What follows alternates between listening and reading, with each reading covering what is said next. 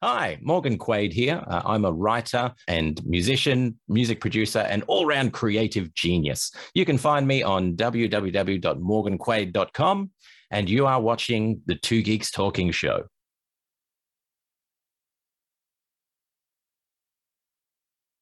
Good morning, afternoon, evening, everyone. Two Geeks Talking is an entertainment industry interview show where we interview the creative people from the comic, film, TV, movie, and video game industries. And of course, I'm your host, Kurt Sasso.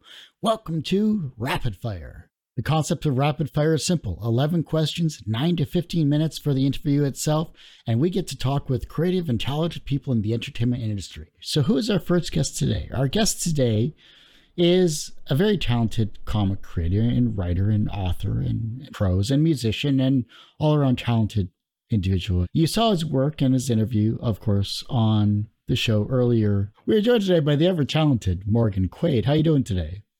Hey, very good. Thanks for having me, Kurt. Great to be here again. I was saying earlier, it feels like it's been like yesterday when you first arrived. So it does. It feels like nothing has changed, and yet we've been so busy in the interim. Let's kind of touch on that here. We obviously have a short amount of time, but we're going to dive into of course, your comic here today. And, for those that don't know anything about yourself as a creative person, tell us who you are and what you're bringing to Two Geeks Talking today. Great. So I am Morgan Quaid, a writer of novels, short stories, comics, screenplays, anything that can be written, I will give it a go. Today, we're talking about a Kickstarter project that I've got going at the moment for a comic series called Enmity. That's Enmity. It can be a bit tricky. Yeah, I'd sometimes feel a bit guilty for choosing that as the title, but Enmity. Enmity is a story about a 16-year-old girl who is searching the post-apocalyptic world looking for her deadbeat dad. Her mother dies, and then she sets out on a journey to fulfill her mother's last wish, I should say, not last witch, which is to find her estranged father. The twist is that her estranged father is actually Lucifer, who has inadvertently caused the apocalypse because of his unwillingness to do his job. 16 years earlier, Lucifer was kind of fed up with doing the thing that he does and decided, that's it, I'm done, I'm quitting.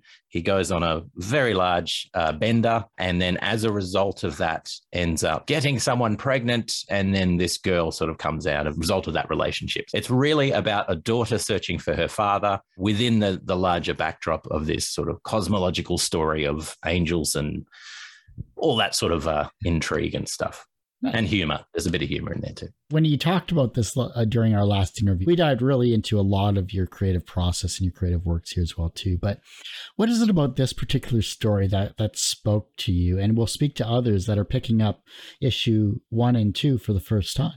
The thing that really spoke to me in a previous younger life, studied theology, was sort of fascinated with ancient Hebrew stories and those sorts of things. And that sort of literature really spoke to me. Because I'd had a lot of knowledge of that tradition, I love the idea. I came across this notion of Lucifer, or before the idea of the devil, as being the adversary. So someone that actually more or less works for God, but keeps things in balance and makes sure that things are questioned and not just taken on the word of whoever's talking. And I really like that idea. So the Lucifer within this world is more of that character rather than the traditional notion. I'm also attracted to the idea of taking something that people are very, very used to and they're accustomed to seeing it, and then sort of turning it on its head. And then I just love the idea of a incredibly powerful young character, and in this case female character, who is discovering her power and discovering what it means to be the daughter of Lucifer and all that entails, but in a way that is made more human, because she's just a kid that's becoming an adult at the same time. I like that sort of story, and I like the unexpected nature of sort of what comes out of that. Just from some of the images I've seen and looking at, of course, the YouTube video, or sorry, your Kickstarter video, I should say, in what you're promoting, of course, with issue 2, I really found that, you have action, you have interesting character designs, you definitely have wonderful art that goes along with your dialogue from what I've gotten to read. Who is the team around this particular book as well too? And has it changed from issue 1? Yes, it has changed from issue 1. By necessity, I couldn't go with the original artists. That there was an artistic team for book 1 because of availability issues. So then I went to David Schwartz, is an American comic illustrator, did an amazing job on issue 2. So I've actually had 2 sort of creative teams, but then there are also 2 spin-off comics and a graphic novel, which are from 2 different artists as well. So it really is a creative team. It's fine to sort of have 2 issues and the main story continuing, but I love the idea of having spin-off issues that kind of develop the story more broadly and bring in other characters. So that's what I've done. So there's kind of 4 books and a graphic novel all pointing to the main story, which just allows me to do some really cool, interesting stuff. And some of them are black and white. The main ones are in color. And some of them have more of a manga style feel. So a lot of action, a lot of sort of raw emotion and that sort of stuff. So it's really good to be able to, you watch your favorite series or your favorite film, and then they'll bring out like an origin story or a side issue or something like that, or a side story. I really like the idea of giving readers that up front so they can really dig into the story. And it just gives more value to people as well, I find. That you're giving a lot of amazing story and content, especially for this campaign, but you're also exploring the world that you've built as well too. And I think that's generous when it comes to these types of campaigns, because usually when you get a Kickstarter campaign for a comic, it's usually a one and done situation. It's all about the issue itself. And you can get then past issues. But I love that you're expanding the world to showcase the other aspects of the apocalypse and telling more stories. And I think that's just great to see. Yeah, and look, a lot of it comes from firstly my desire to explore more of the story and the world and the characters. It's also, though, I've backed a lot of campaigns myself. I know the disappointment of you see this campaign, it looks amazing, you back it, 3 or 4 months later, you get the book, you read it, you love it, but it's this tiny little thing that you're done with and that you feel a little bit shortchanged because you think, well, now I've got to wait another 6-12 months for the next one, and then I will have forgotten the first, so I'll have to sort of go back. I really like the idea of being able to give readers a bigger chunk of the story in one go, so it feels like you're really getting good value. And also that's the reason why some of the books are black and white, because they're a third or a quarter of the cost to make than the color, and they also have a different aesthetic, so there's different things you can do with the black and white. On a purely logistical and financial level, it means that I can offer more to people without completely sinking the campaign and never being able to recoup anything near costs. So yeah, it sort of comes out of my own experience and wanting more from the things that I really like as well. Do you think researching a Kickstarter campaign, even though you're a veteran to these types of crowdfunding campaigns, do you think researching before you start your first campaign is vital to the success of it?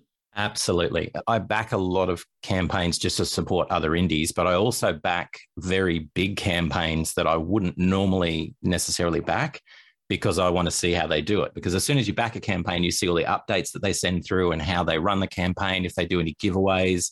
So for instance, at the moment, actually this week, I'm doing a giveaway for the backers of my campaign. They can win their own theme song. So your own personal theme song that I'll write and produce for you, and it's yours. And I did that with the last campaign. It was really successful. People loved it. So there's things like that you learn by backing other campaigns and by, getting involved with them. And the bigger ones sometimes are not necessarily better, but you can just see, how professional are they with communicating with people? What little extras do they add in? Those sorts of things. So yeah, I definitely learn a lot from them. If you're running your first campaign, absolutely get in and back a bunch of campaigns, see how they're structured, see what tiers they offer, and get in contact with the person and say, hey, how did you do this? What did you find? Because we're always trying new things. Some things just don't work. Some things work really well. The other thing, though, up front, so I work with Inked Marketing, and they help me with sort of the marketing side of things and structuring my early campaigns in particular and sort of sense checking what I do. There's services like that, but also you want to talk to someone and you want to have very realistic expectations about your first and second and third campaigns. You're not going to do what Keanu Reeves did. You're not going to release a comic with your name on it and then, 1 million backers. That's not going to happen. You will really struggle initially to get people to your campaign.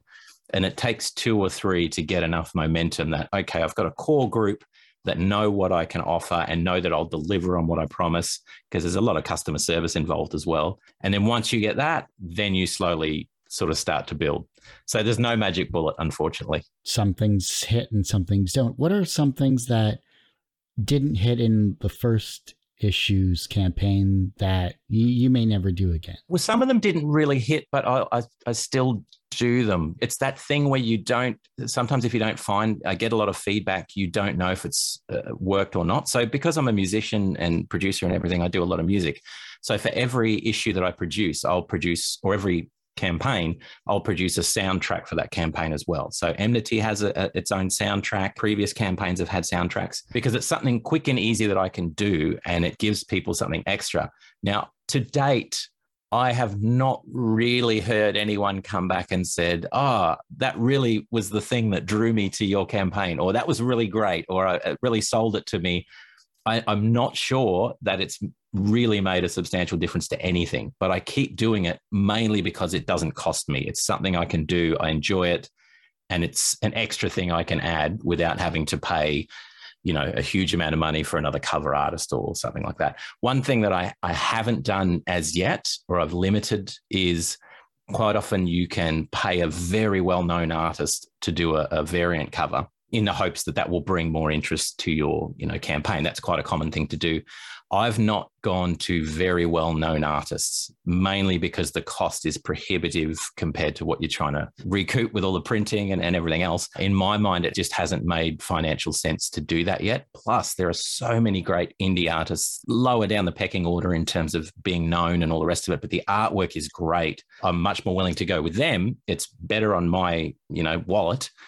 It means I can offer more to the buyer. So this current campaign has 6 different covers, a whole bunch of different options. I wouldn't be able to do that if I'd gone with just one top tier artist. I'd have one cover and that's it. And then the other one that I'm currently doing on this campaign that I've never done before is stickers, A5 prints, these sorts of things here. So there's A5 prints. That one, there's my That's favorite. nice. I like it.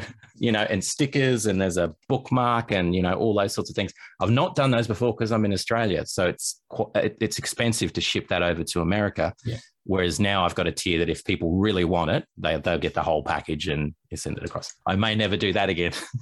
We'll see how it goes this time. But it's also the fear of missing out that, if you say you'll never do this again, if there's no interest in it, then you might get a rush and then you'll be like, damn, now I have to do this every time. You never know. That's one of the curious things about this whole thing is it's great because you can connect with fans, which is a hard thing to do normally, unless you're at a con or something. But the downside is, most people, and I completely get it, most people aren't going to message you or leave notes or interact a lot. They're just happy to buy the thing and support it and all the rest of that. So it's really hard to just get that feedback from people. Is any of this working? Is it, so I'm kind of at a point now where there's enough people giving feedback that I know kind of what's working and what maybe isn't. Another one that I'm trying this time round that I don't know if it's going to work. It's all for fun. I'm doing a 5-minute feature film. It's not a feature film, but a 5-minute film. It's a horror comedy film based in the world. It's just a goofy, funny little thing. And 5 backers will be chosen to be actors within the production. So all you need is a webcam, something else, which you'll have to look at the campaign to see. But again, it's a bit of fun. I'm not sure if anyone's going to be interested in this at all, but honestly, I think it's hugely fun and amusing to me. So I'm going to do it anyway. I might not ever do it again. We'll see, but it's all good fun. So I'm enjoying it. It might be interesting because if it's about 5 minutes, then you could just break it up into 5 parts, release it on, say, a TikTok or something like that in different bits as part 1, 2, 3, 4, 5. That's true. Yeah. Chapters. It could be the start of something amazing. Well, the film is called Chester of the Apocalypse. Intrigued? Yes, indeed. Yeah. It's a terrible title, but that's kind of by design, Unless it's Chesterfield of the Apocalypse, then it's to something completely different. Well, there you go. it can be whatever you want. Get involved, people. You know.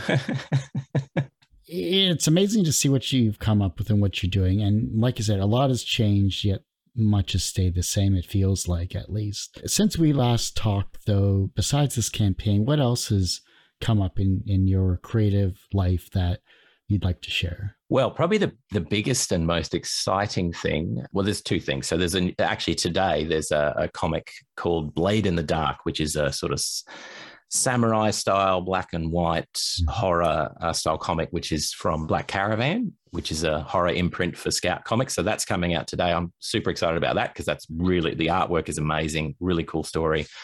The other thing, though, is I've written a script for an indie film, which is going to start shooting early next year, called A Blood Moon Rising. And it has a Old West vibe, but with supernatural werewolfy type themes. That was really cool. I'm just polishing the end of the script now. That was amazing because you're writing a script when you know the director and there's actors and you know it's actually going to be a thing. So it's not like every other screenplay, which is you just write it and then pass it off to the wind and hope that someone in the world will pick it up and ruin the movie for you. In this case, it's so much different because I know that I can see the pictures of the actors, and that's been really, really fascinating. You know, I mean, there's props involved and there's the whole shooting locations and everything. So just being part of that side of that industry for the first time is just great, great fun. Yeah, and of course, I'm going to lean into some of the comic book side as well and produce some artwork to go with it and all that sort of stuff, because why not, you know? And some music. There's a couple of parts in it for me as well. So I will be making kind of an appearance in the film as well. So your theatrical debut is upon us. Indeed. I am a actor or something equivalent. We'll see. So yeah, that's really exciting, really fun. Do you have a speaking line or anything like that?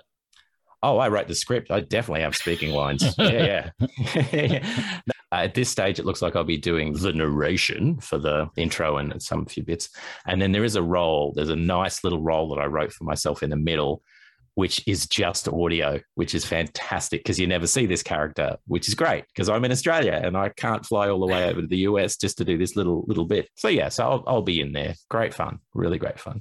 Is there anything we haven't touched on you'd like to showcase those that are watching and listening to this interview? The main stuff is just go to morganquaid.com and you'll see more or less everything that I'm doing, or you can find me on social media, usually at Morgan Quaid or Morgan Quaid Writing. Just go to morganquaid.com. You'll see everything in there. Yeah, lots of exciting stuff. Really excited about the Enmity campaign at the moment and the film that I'll be producing as a result of it that no one will watch. And the screenplay stuff is really, really cool as well. Yeah, other than that, yeah, I'm just having a blast. Well, I do hate to say this, Morgan, because this is a short interview. We can't spend a few hours together and just chit chat about anything and everything about your career, which means to 2023, you're more than welcome to come on back. Love to have you back on anytime. Open forum for you here on Two Geeks Talking. Fantastic. Thanks so much, Kurt. Thanks for having me on again. And thank you to your listeners and viewers. Like I said, that ends this particular episode of Two Geeks Talking. You can, of course, find this interview and 1,000+ others on our website, tgtmedia.com or twogeekstalking.com. That's the word two, not the number two. And on our YouTube channel, which is a lot more updated than our website, youtube.com/c/tgtmedia. And our Patreon, patreon.com/tgtmedia. And as I say every week, everyone has a story to tell. It's up to me to help bring that out. Thanks for listening, watching on Two Geeks Talking.